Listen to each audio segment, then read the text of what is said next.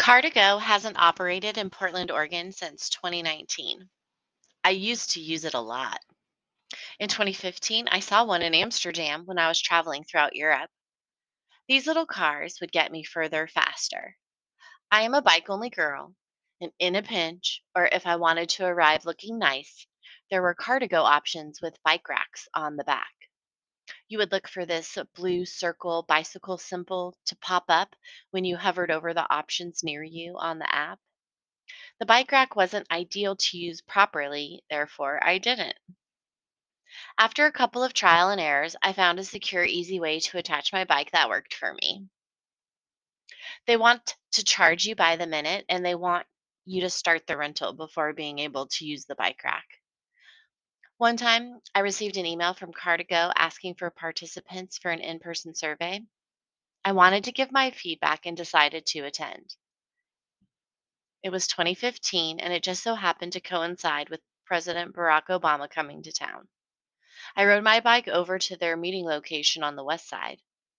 Riding a bike allows you to move throughout the city differently than by car or on foot. I didn't notice the street closures or traffic building up. When I arrived, I was the only person that showed up. We waited 15 minutes after the start time and decided to proceed without anyone else. There were 5 men from Austin, Texas.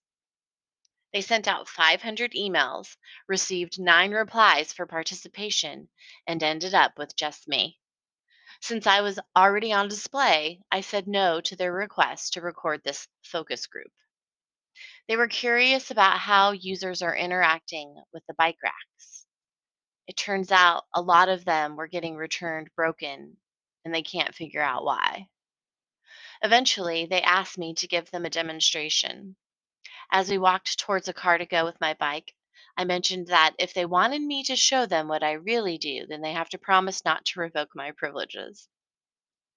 They will revoke your privileges if you get into an accident that is your fault.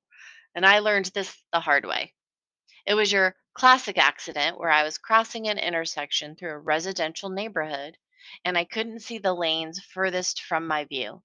I was already halfway through the intersection when a pregnant girl T-boned the vehicle. Thank goodness no one was hurt.